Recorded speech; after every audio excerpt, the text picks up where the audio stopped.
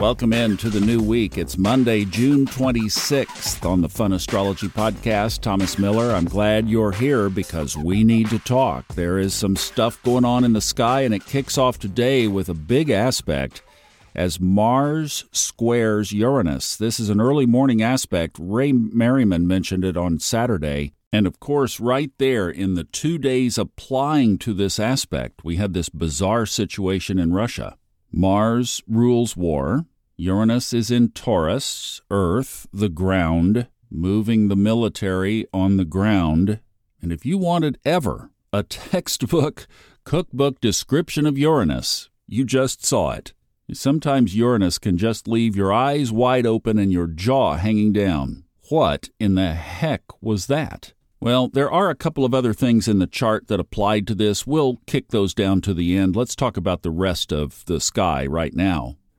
So Mars squares Uranus at 5:22 this morning, Eastern. Then Mercury enters Cancer tonight. So we have a sign change, 8:23 p.m. this evening. So if you listened to Saturday's episode, you heard Ray talk about Cancer and the sun obviously in Cancer now being an emotional water sign. So the messenger of the gods all of a sudden has a little tear coming down his cheek sometimes. And he's a little bit more in tune with his heart than totally with his head, as it was just as he was home in air in Gemini. Now, so that you know what kind of week is ahead, let's just hit some high points. And some of these things, of course, we'll drill down as we get closer to them. But on Wednesday, the moon enters Scorpio.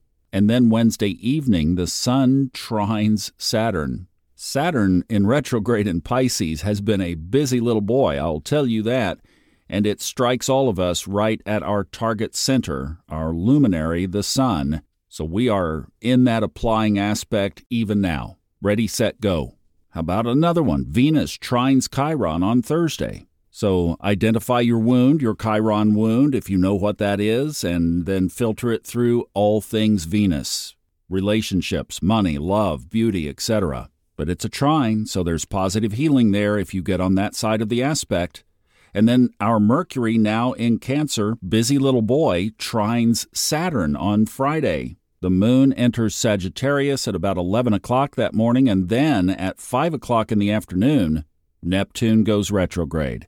So Neptune is, again, Ray mentioned this Saturday, at its strongest right now, all week. All things Neptune. So if your spiritual antenna is clean and clear and pure and up and ready, the messages could come through really strong this week. Moments of inspiration, illuminations, aha moments. Or as Robert Glasscock was talking about the other day, the spiritual, oh, wow. Be sure to be calm and receiving enough to capture those when they come. They'll be soft voices.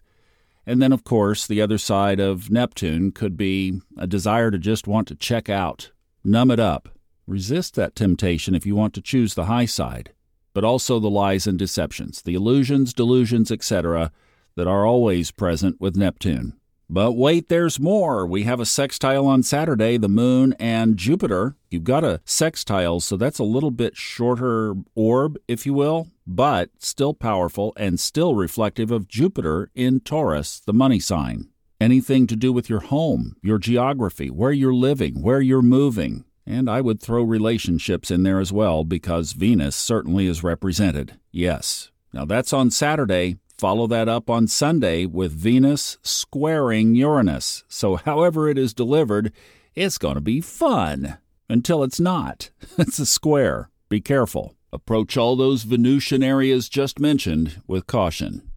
Now let's just take a minute here because there are some good astrology lessons from this situation. Don't you think the sky didn't have a reflection as above, so below in this situation in Russia? So what I did is I went back to Friday at 5 p.m. local time, and I just put my own chart as I'm the astrologer looking at this, okay? So not being too technical here. But what it did is it put Scorpio as the rising sign. A clue already, because who is the ancient ruler of Scorpio but Mars? And what this also does then is put Leo up in the cusp of the 10th house. So there's fire. I still say, Mars ruling Scorpio has a fire element to it, whether you like it or not. But also, Mars is in Leo, so there's your war symbolism. There is the conflict and the challenge, all in the 10th house. So affecting a country where the whole world is watching. Now, if you wanted to argue that maybe this isn't over, that it hasn't played fully out, well, the sun at 2 degrees Cancer is in the 8th house. Is there either a picture of death or at least transformation that we have not seen the end of yet? The other thing is this great grand trine that we were talking about all week last week is still there, still in place today. So you have the shake-up and break-up of the South Node in Scorpio, strong because it's changing signs next month.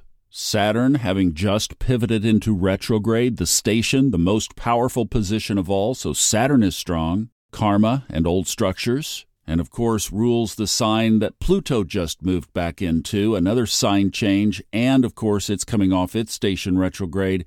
Pluto is powerful. And there's a sextile between Neptune and Pluto. I don't care if you're Putin or the Wagner leader guy or one of the troops who was marching toward Moscow or anybody else. Watch your own backside.